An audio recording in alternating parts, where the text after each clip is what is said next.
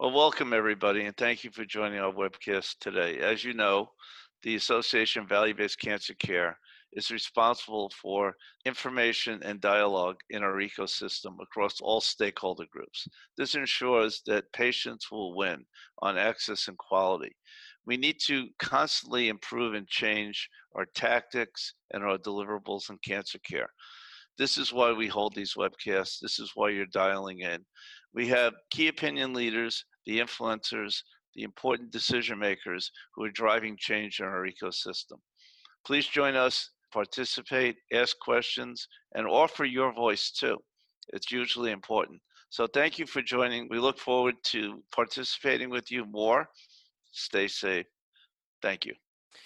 Hi, this is Tim Kubal. I'm giving a quick review of a webcast, Comprehensive Cancer Care Centers and Integrated Delivery Systems, an update on COVID-19 recovery and the road ahead.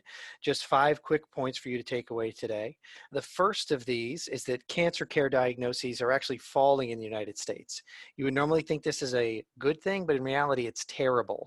A 37% reduction in overall new diagnoses means 37% of people haven't had their breast cancers, colon cancers, lung cancers diagnosed.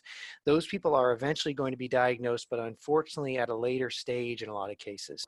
When you could pluck out a little lung mass, here someone might progress. One of the key takeaways is to help your patients step back from the fear of COVID and recognize they need to get their imaging done, their mammographies, colonoscopies, low-dose CTs.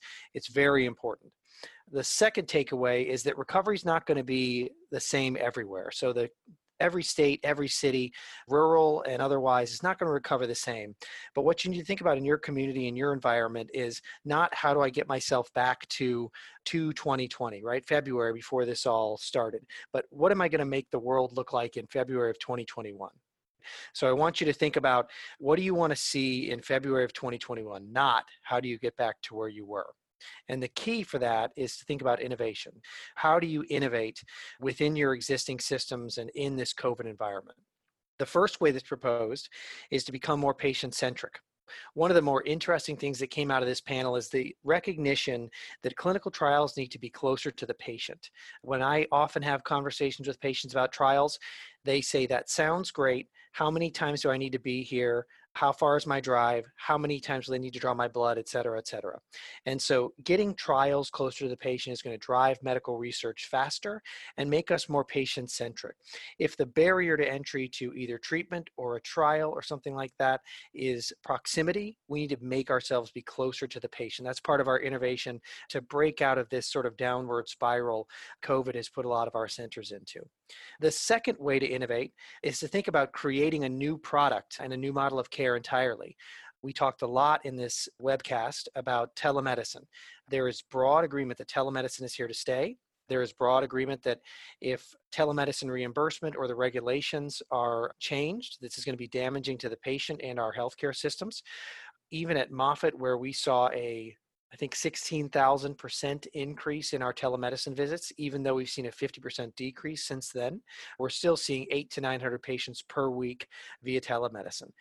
Most other centers are seeing the same. So telemedicine is a new product. You need to adapt to it. You need to continue to offer it. You need to make that a low barrier to entry from a difficulty standpoint for the patient and also for the providers. The second thing is, how do you get that product for the ancillary services out there to the patient, right? So physical therapy, occupational therapy, speech, dietary. How do you get these things out to the patient? How do you get nursing education to the patient in a way that is on time and on point? When I give a patient chemotherapy and they're going to have a neutropenic fever 30% of the time, I got to tell you, I don't educate every single patient in a deep dive about specifically what happens. The nurse comes in and drives home that education after I step back, and the patient is better able to receive it. So how do you drive those ancillary services in there to optimize that care for the patient, I think, is something important. And the final piece is around home infusion.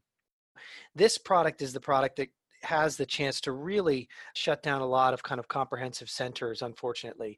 We're built on what we described in the webcast as large physical plants, big buildings, lots of chairs, a lot of patients come in, they receive the service, then they get to go home. What we need to think about in the future, remember in February of 2021, is how does the patient want to receive that service? What is the thing that is standing between them and receiving that in the home? Most of the time it's us. Most of the time it's us, and it's because our physical plant and our site is built to deliver it there. It's easier for us. If we're thinking about a new product and a new model that arises out of COVID, home infusion is probably that product. So if you look at Penn's experience, they're doing something like 13 regimens for 8 types of cancer. Before COVID, they were doing, I think, 2 or 3 different drugs, hardly any doctors adapting it. Now almost all of their patients for those regimens have shifted. When you ask them, what is it that is going to cause this to change in the future? They say, if it can't pay for it, then we can't do it. So the other thing I would say is home infusion, our panel agrees, needs to be reimbursed appropriately to be meaningful for these centers in the future. I will say as a sidebar, there was not a lot of happiness around white bagging. I know it's coming. I know it's rising. I don't think it really serves our sites or the patient in any meaningful way. And so what we need to focus on is how do we sort of take the reins of creating that new product. And then the last piece, the last takeaway is this all sounds great. I've got numbers for you that say that this is getting worse out there. I'm telling you, you're going to have to recover in a special way. You're going to need to innovate. You're going to need to be more patient-centric and adapt. But what if you don't have the people? This comes up in rural areas. For example, if you've got 3 OCNs, you can't build a home infusion network on the back of 3 OCNs, right? So how do we grow our population of caregivers in the nursing space, the pharmacy space, the physician and APP space to meet the needs and the demands of the innovation that we're going to need to drive into the system going forward? So I want you to remember, at the end of the day, you can have all the great ideas you want and you can get agreement, but if you don't have the people to carry them out, you can't do them. So remember your people. Well, gee, that was just great today, and thank you for joining. Thank you to our faculty and our panelists. As usual, great content and the sharing of information, usually important if we are going to improve access and the quality of care that we're responsible for delivering, along with change in this ecosystem. Like today, there'll be other and future webcasts. We cover all topics and all stakeholders. Stay tuned. Also, we post this on our website. It's very important that you can dial down and share with your colleagues. So we encourage you to do that. Additionally, if any of you have any comments, send them in through our website. If anyone would like to participate in speaking or has some other ideas, please share them with us. That's our mission. Thank you for joining Talk Again.